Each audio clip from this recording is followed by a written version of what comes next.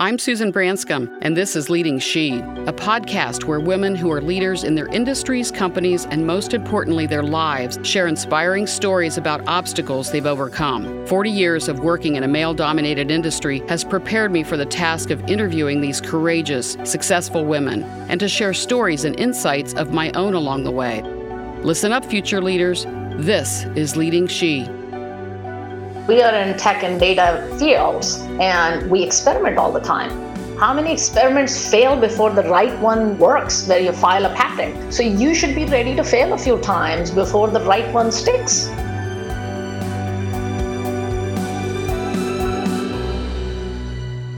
Today on Leading She, I have Dee Sangeeta, who goes by Sangeeta, and is a PhD, founder and CEO of GoTara, whose mission is to offer career support and a global career network platform to women in STEM professions, which stands for, of course, science, technology, engineering, and mathematics.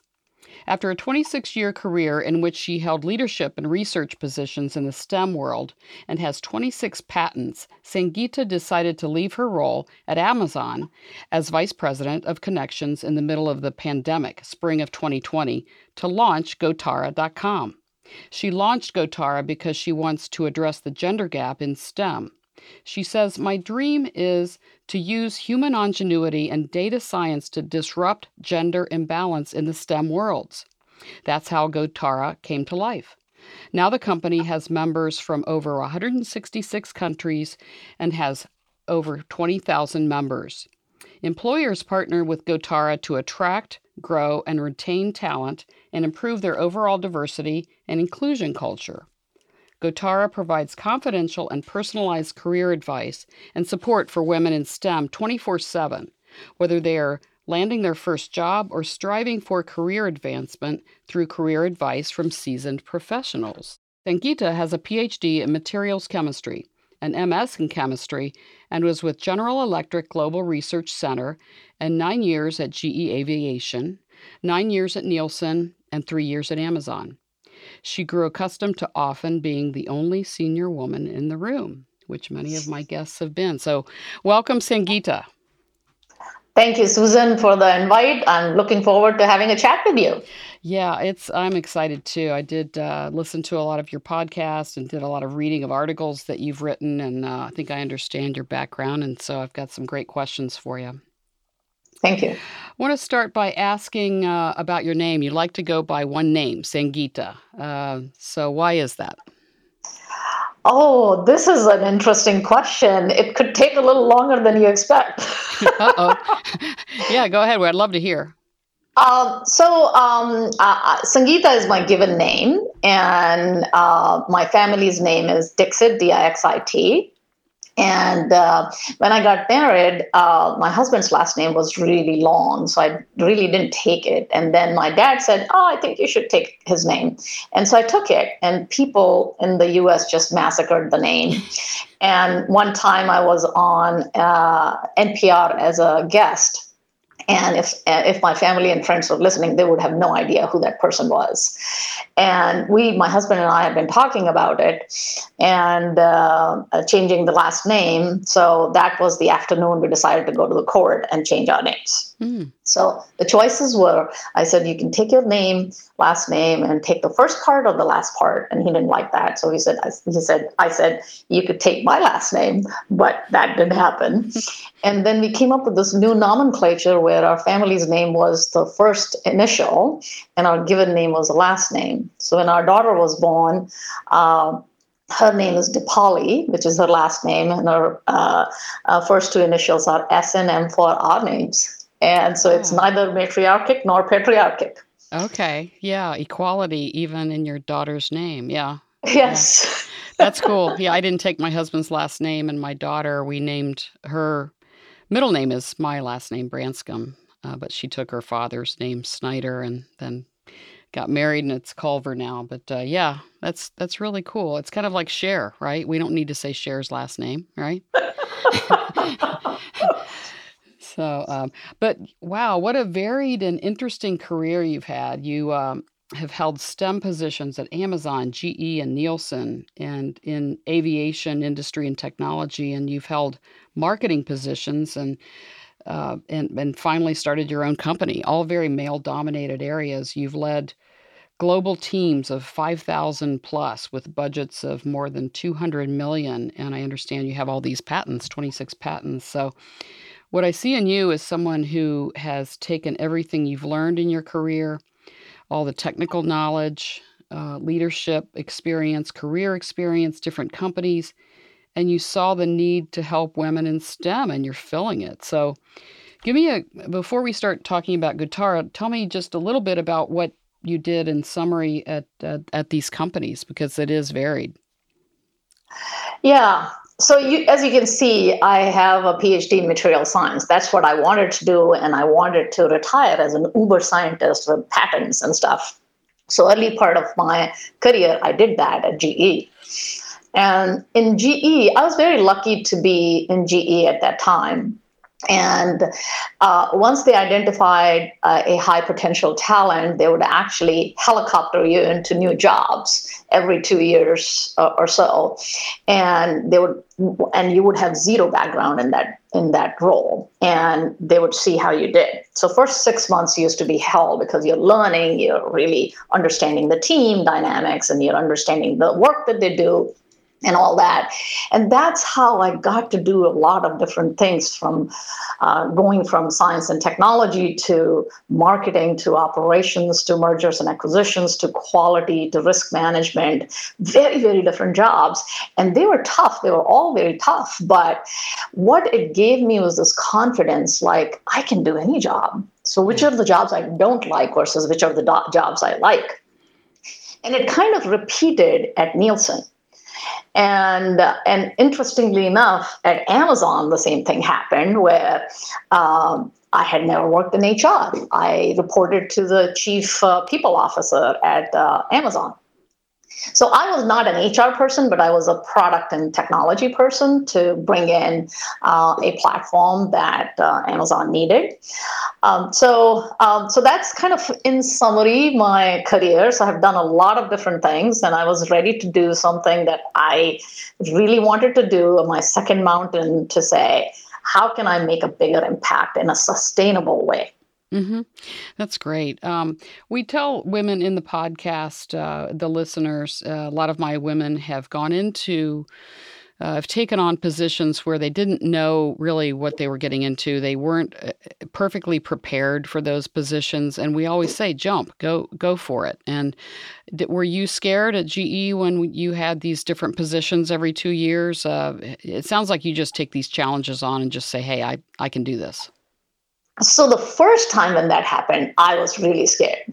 So I was typical scientist working in lab with goggles and lab coat and steel toe boots. I was doing my science and technology stuff.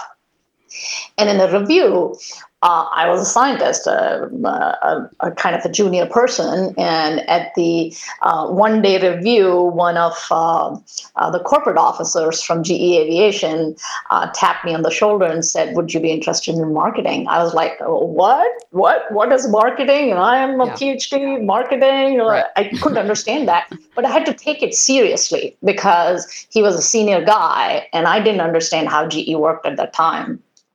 And I talked to a couple of people outside my organization, and I said, I have a good standing at corporate research and development at GE.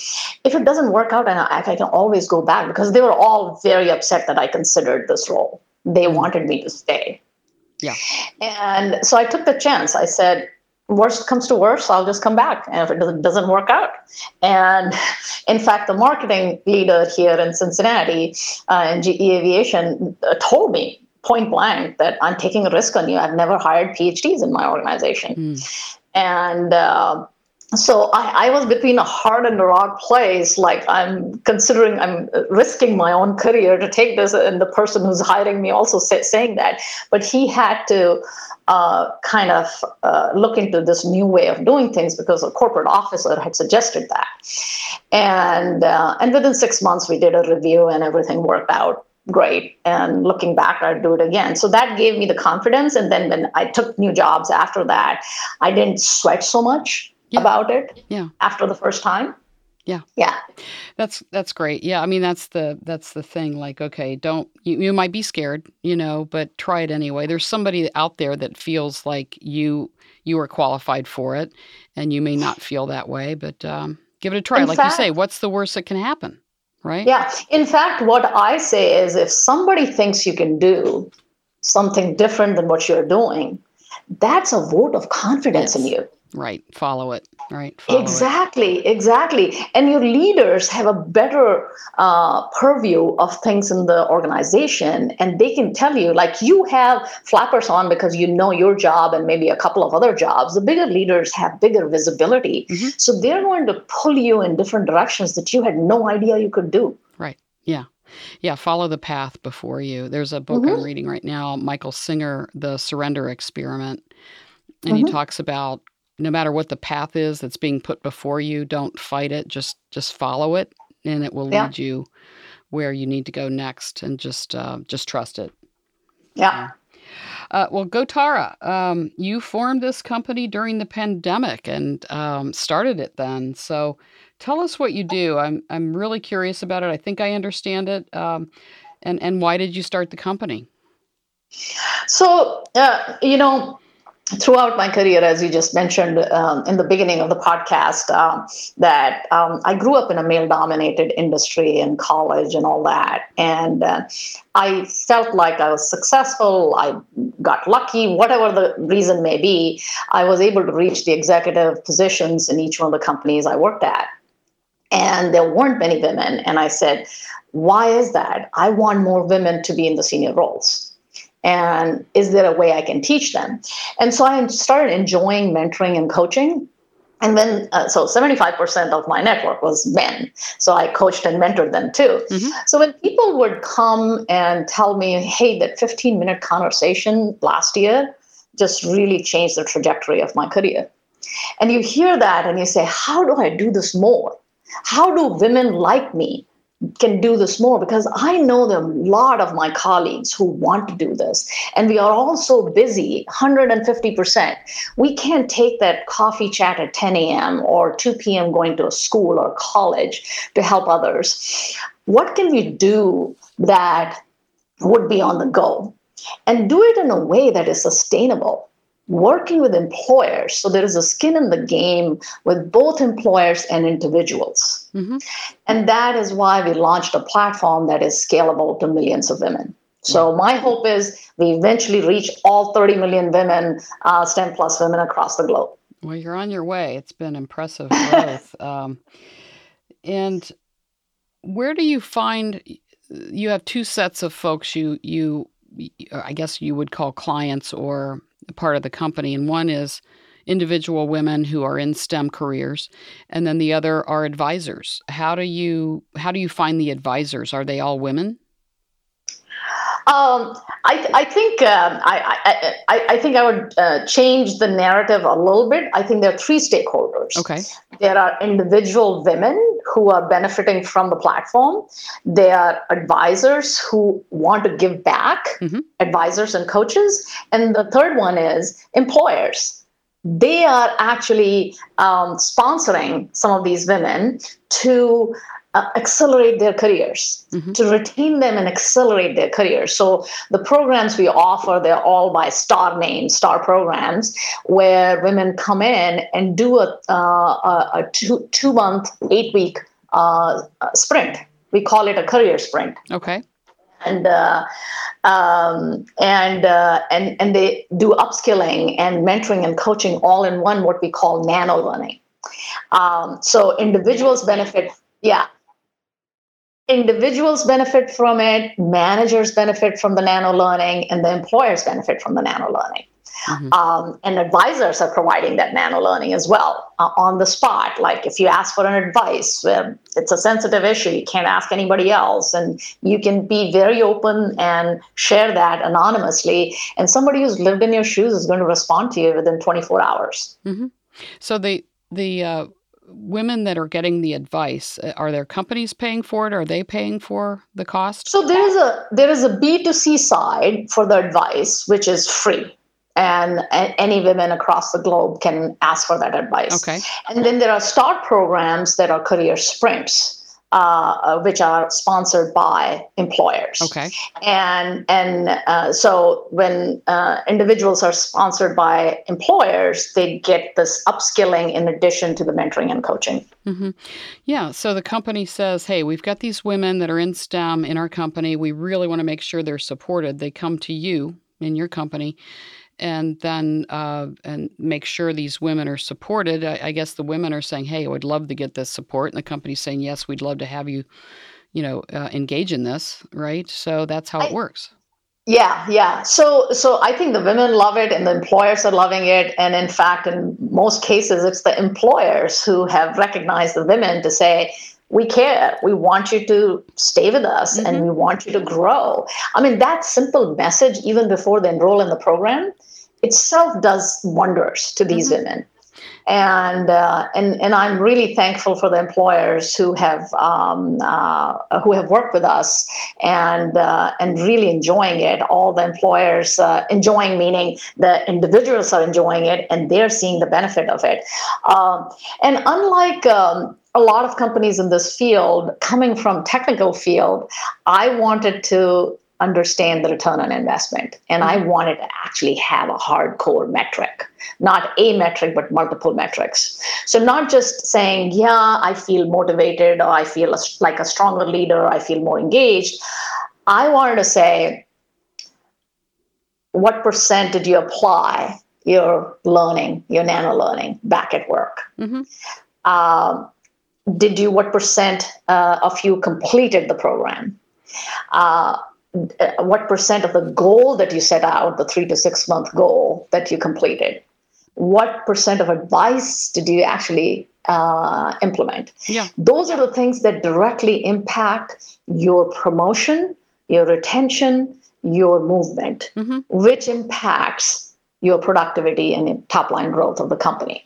And so many examples that the individuals have shared where they're applying, it's directly impacting the productivity and it's directly impacting the top line growth of the company. We have real examples. Yeah, that's great.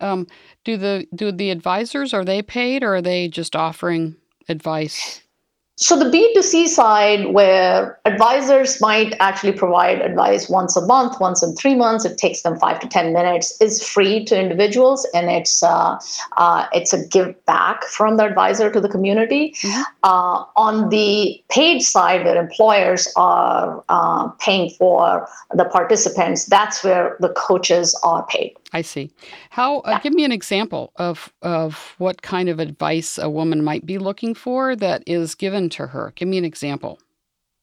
Yeah, it could be something like I was in a meeting last week and my manager presented the work that he and I have been working on, and he never gave me credit once where 80-90% of the work I did. And I really like working with the guy, but I feel annihilated. I feel like I should get the credit that I have done this work. And what do I go say? I didn't say anything in the meeting. And this is where one of the advisors will provide some advice how to course correct so you get the credit you need without really ruining your relationship with your manager and with others. Yeah, I like that.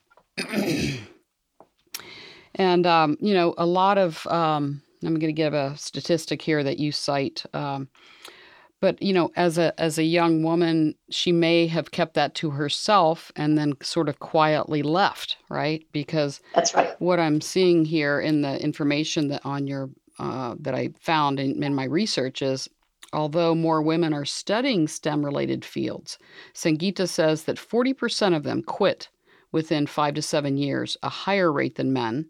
And you say the reasons women are leaving are not what we think, that it's not compensation, benefits, and work-life balance. What are the reasons they're leaving, right? They come in, they're about equal.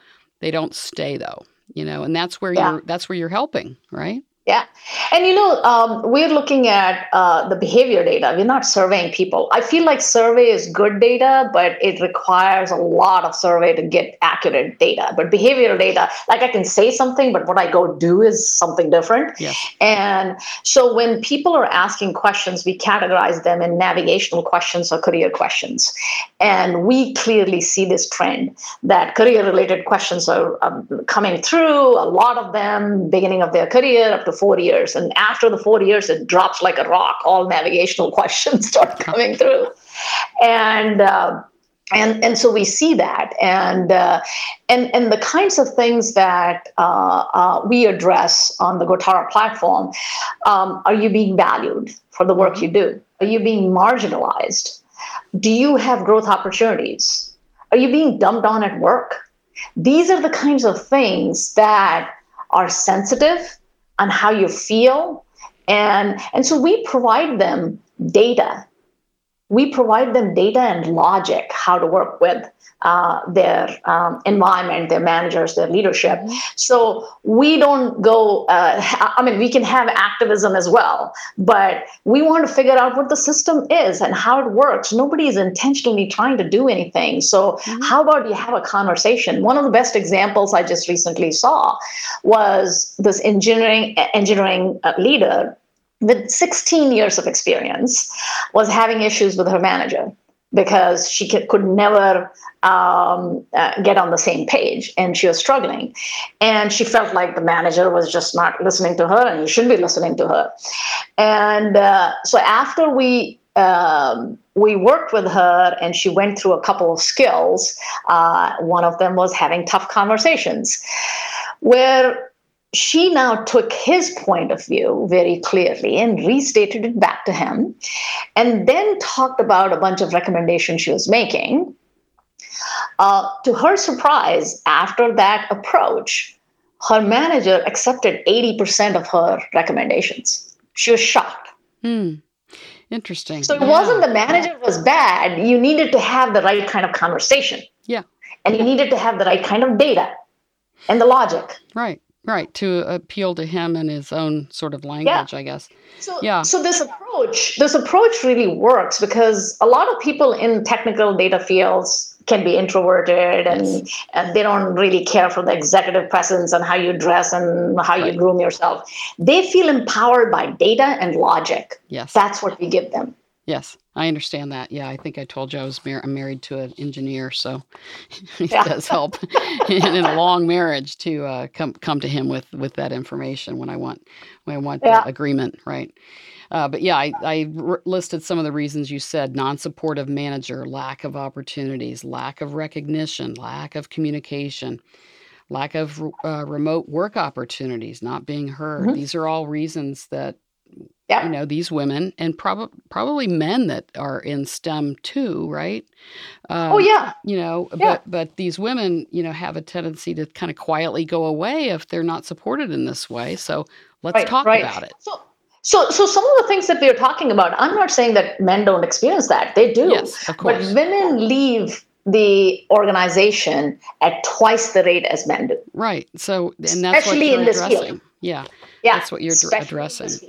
And I love the behavior data that you're doing here, because I think this is really that's probably I think what you're doing is very cool and wonderful. But I mean, the behavior data, when you could really synthesize that and then bring it back to the women in companies. Yeah. And at aggregated level, it can tell you a lot. Yes. You get so much insight. Yeah. And the thing is, companies can have great unconscious bias training, policies, and all the right intentions, but nobody can police the conversations that are one-on-one or happy hour or lunch hours. And the woman sees this once, twice, thrice, and they're out. Yeah. They don't talk to anyone about it. They just quietly leave. Yeah, that's the really neat thing about this. So you're at Amazon. The pandemic is happening, and you decide, that. I guess what I wonder about is what kind of real world evidence did you see about this gender inequity in STEM that made you want to do this? What did you see?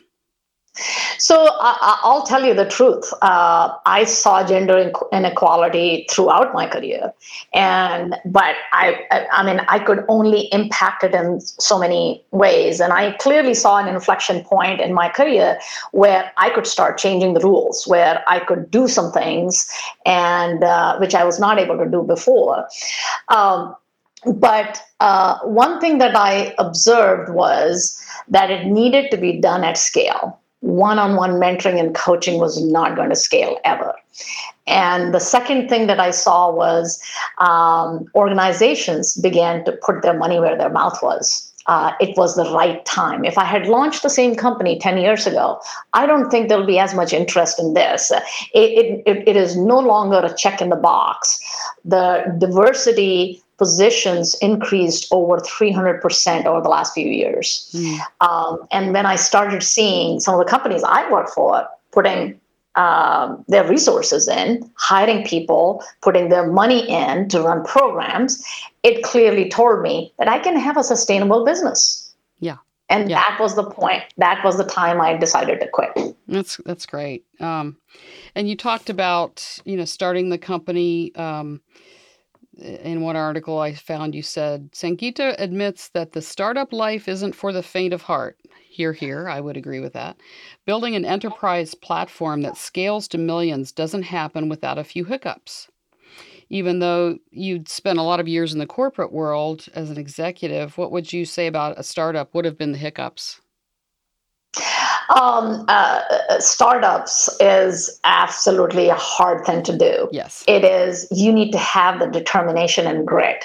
And you will have missteps, and you should be ready to pivot as quickly as you can. And if you start with a vision and a mission, we are a mission-driven company. And if you start with the mission and you're not willing to change how you get there, you might not succeed. And so ability to quickly pivot and ability to listen to the customers and the people you're serving is very, very critical. Mm-hmm. So I wanted to have a B2C business. And what I realized that it is not going to be sustainable. We'll not be able to get enough women to pay for services, even if it is $100 a year. Mm-hmm. We're not going to get that. And in order for us to be sustainable, I realized that the employers will. In fact, many of the employers said, if you ran a program like this for us, we would be interested in it. Yeah, they'll pay for it. And so within 2 months of that, we actually started launching our first pilot of B2B programs. And a lot of times you get a no from your customers. A lot of time you get really hard feedback. So even though our feedback has been awesome, we actually have daily dashboards that we look at. Mm-hmm. And anytime, you go through ups and downs in the business, anytime I feel down, I just go back to my dashboard and read some of the feedback we are getting, where we are helping women tremendously. And they'll tell you that I've been working for 15 years and this is the most concrete advice I've ever gotten.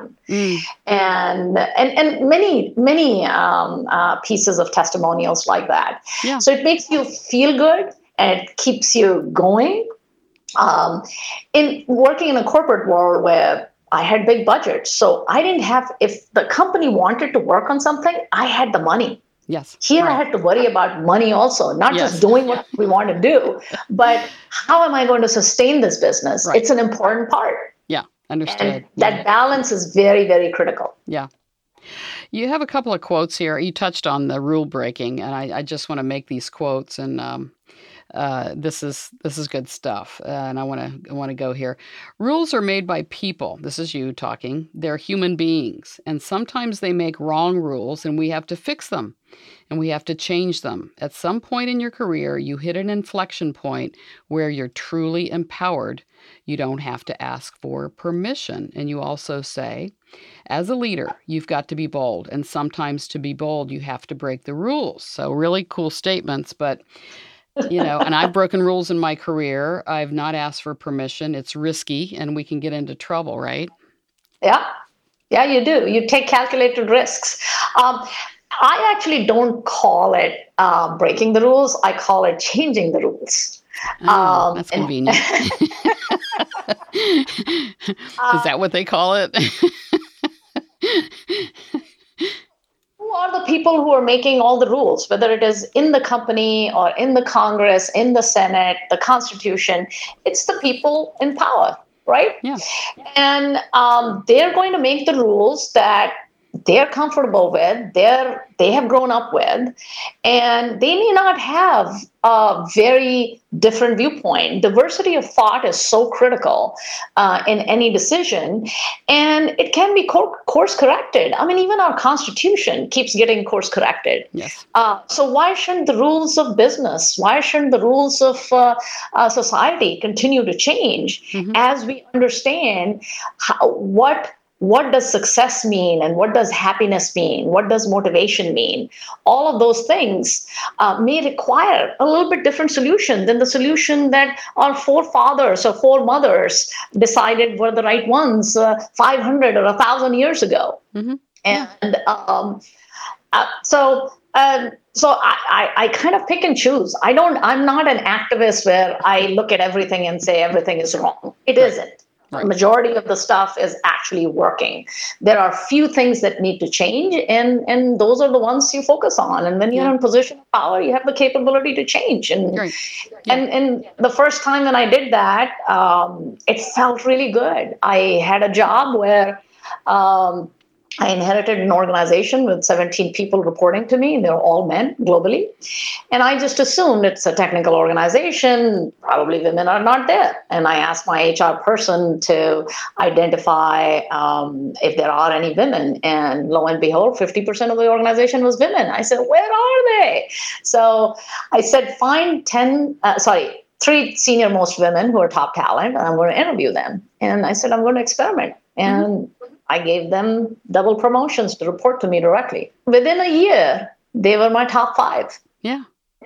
Yeah. It helps to be in power and have some clout, when you're 25 years old and you're new in your career, to try to, say, hey, we need to change this is not always popular among the command and control, kind of like, hey, here's the way we do it, big corporation, right? But, you played your spots. You had your spots where you said, hey, this doesn't make sense, or we need to do it this way. And it sounds like people listened.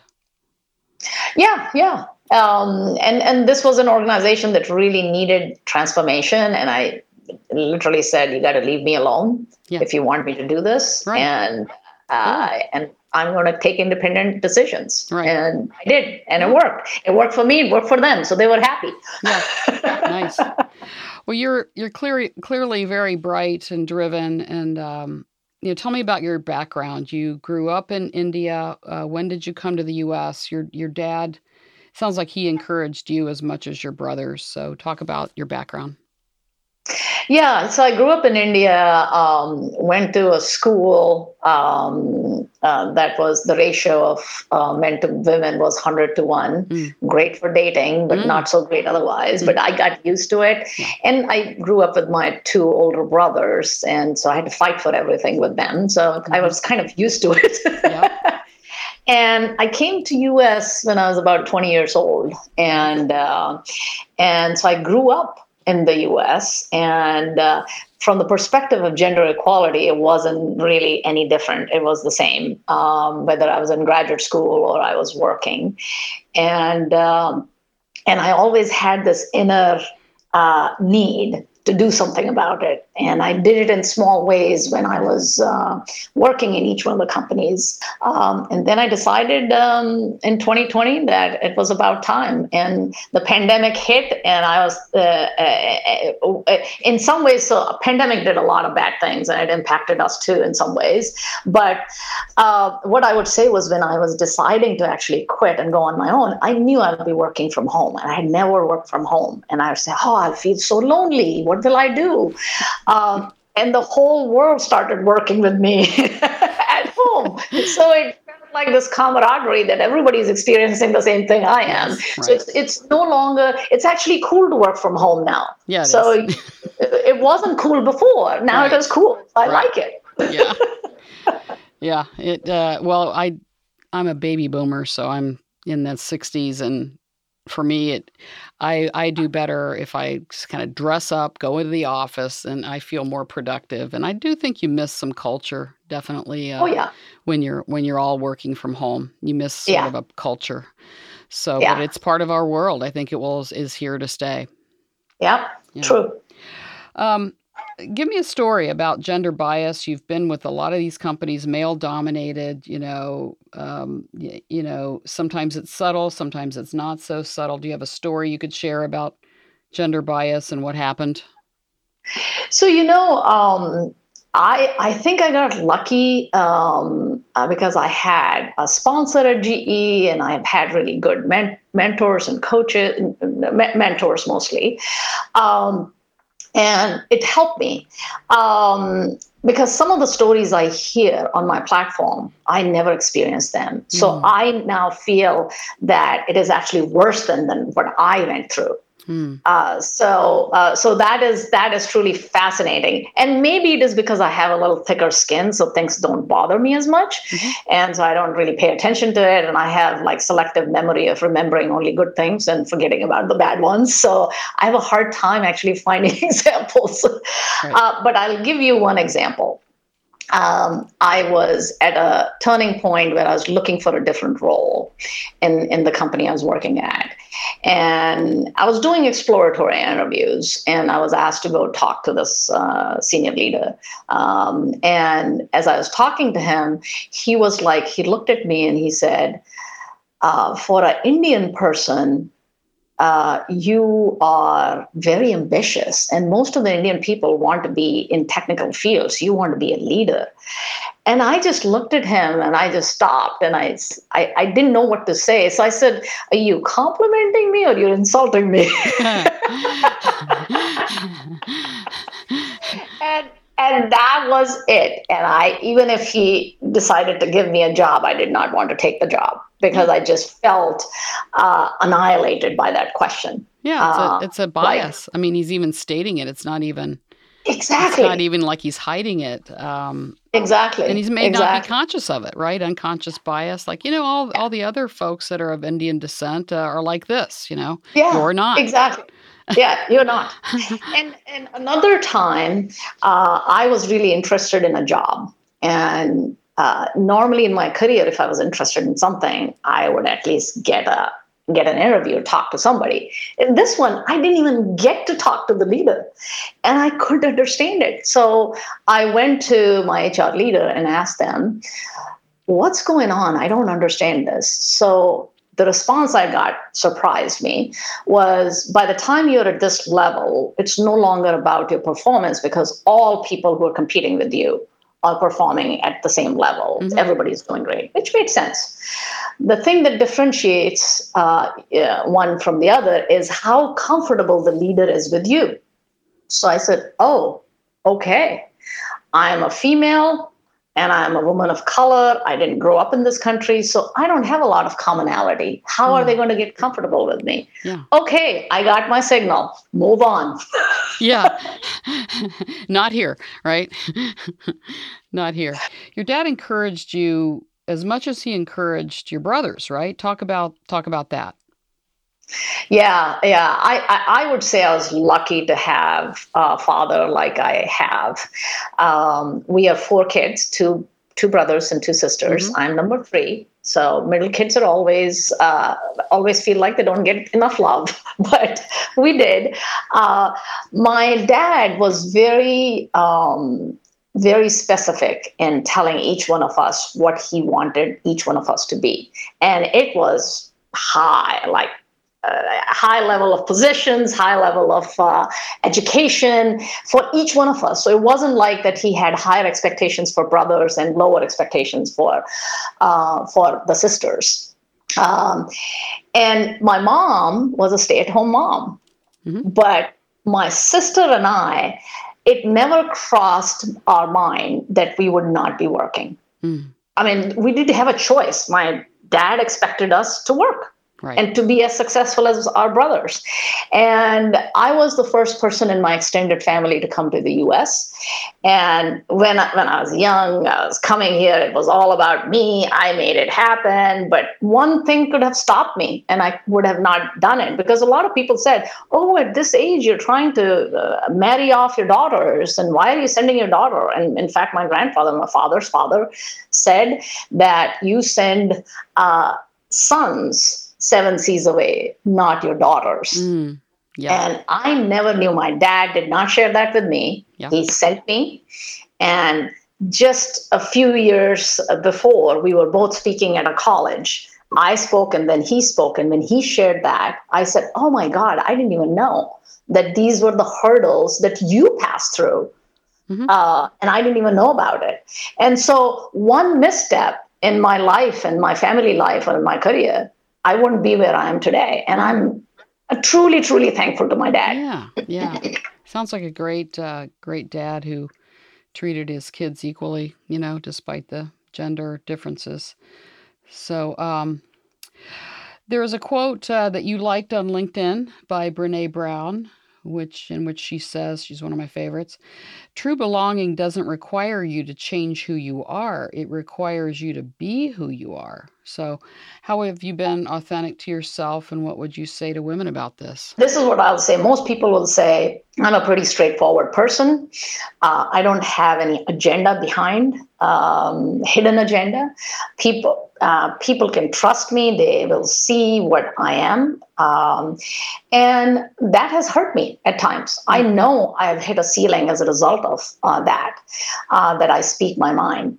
But I feel like that's my strength. Yeah. That is how I've been able to make changes. When I was talking earlier about breaking the rules and changing the rules, I've been able to change the rules because of who I am.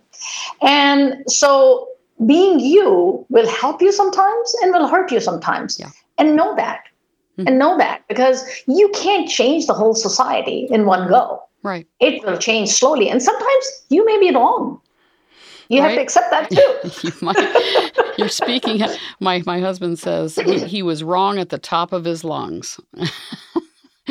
So that's what you're talking about. That we think we're right. We speak up, and yet we might not be right. But that's been kind of a big part of my career, is speaking up. And often when nobody else ever, other people in the room can see it, and I can tell they're kind of looking at me like, here he goes again.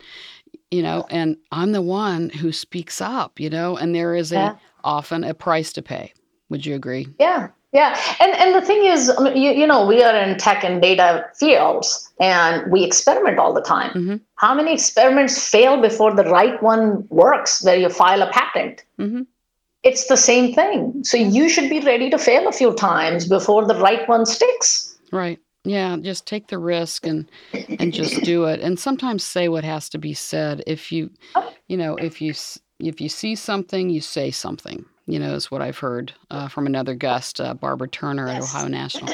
See something, say something. And it actually is rare. Not just women, but men and women. People kind of go along. I'm not going to speak up. The people that speak up are more rare, but they're needed. They're needed. Yeah. One of the things that I observed in a situation where we were reviewing a bunch of promotions, and men and women both, for similar things, women got dinged for, they need to earn trust before they break the boundaries. They need to earn trust to be able to do that. Whereas the guy, when they broke the boundaries and did that, they said, he thinks big. Right. Yeah. And I pointed it out to the leadership. Mm-hmm. And I don't know if it stuck or not, but I did point out. You're just the messenger. It's a double standard, and that I think that's probably what's coming out of your data science from your work, is these companies have blind spots around these double standards. Yeah. You think? Blind spot is the right word to use, because nobody's intentionally trying to do this. No, they're not trying, but it's like, I hadn't even thought about that. We're saying this about him, but we're saying this to her. And we want to keep her. So what do we need to do to keep her? So it's really great work you're doing. So as we wrap up here, I'm just my last question to you would be, what are your growth plans for GoTara? What are the big goals, say 5 years from now? What do you want to see? So our goal 5 years out or 10 years out is to make a dent in gender equality, gender parity in the STEM plus fields. Wow. And save some money for the employers. We lose $9 billion a year just in the US alone when women quit and we have to replace them. Right. Turnover is expensive, very expensive to business owners. It's very expensive. So, I mean, imagine what startup actually creates a win-win situation for everybody involved. The women who are the participants and the members, the employers, the society, and GoTara. Everybody wins when one wins. Yes, right. Yeah. And that's our goal. So we are hoping to get as many employers sign up with us to help them. And what we are hoping is the return on investment for the metrics that we have will clearly show each one of them that it's not just the right thing to do. It's the right business thing to do. If you want to be so I will say to the leaders of the organization who are not necessarily diverse, or they could be diverse, that this is an important part of your strategy and organization, where diversity of thought and retaining women and helping them grow is going to make you a bigger leader, make you a trailblazer, make you a talent magnet, and you can differentiate yourself from others. In the time of market downturn that we are going through, the companies that are doing that are going to be ahead of their competition. So which one do you want to be? Right. Yeah, I mean, we can talk diversity, equity, inclusion. We can form committees, but what are you doing about it? And what are you telling the women that you're hiring that you're doing about it? If they have something like this, where they're like saying, "Here's how we support you." You're like, "Hey, I like it." Proof. Show proof that you're doing stuff and it is making a difference, not just for the individual, but for the company too. Right. Both ways. Yeah, I love it. Well, our listeners can find you on LinkedIn at D. Sangeeta, and your website is GoTara, GoTara.com. And I want to thank you for joining me today. It's just been wonderful to get to know you and see your career and this initiative that's making a difference for women in STEM and, who might be thinking about, leaving their companies, but have decided not to leave based on your support. So thanks for everything you're doing. Thank you, Susan, for hosting me. And this was a wonderful conversation. And clearly, we are like-minded people. And I think together with people like you and the whole bunch of employers and a whole bunch of women like us, I think we can make a difference. Thank you for listening to this episode of Leading She. Please check out many other Leading She episodes, which are wonderful. We discuss challenges these accomplished women have overcome in their careers. Please subscribe to this podcast and rate it and review it. Follow Leading She on Instagram, Facebook, and LinkedIn. And visit our website, leadingshe.com, where we have ideas and wisdom for women leaders.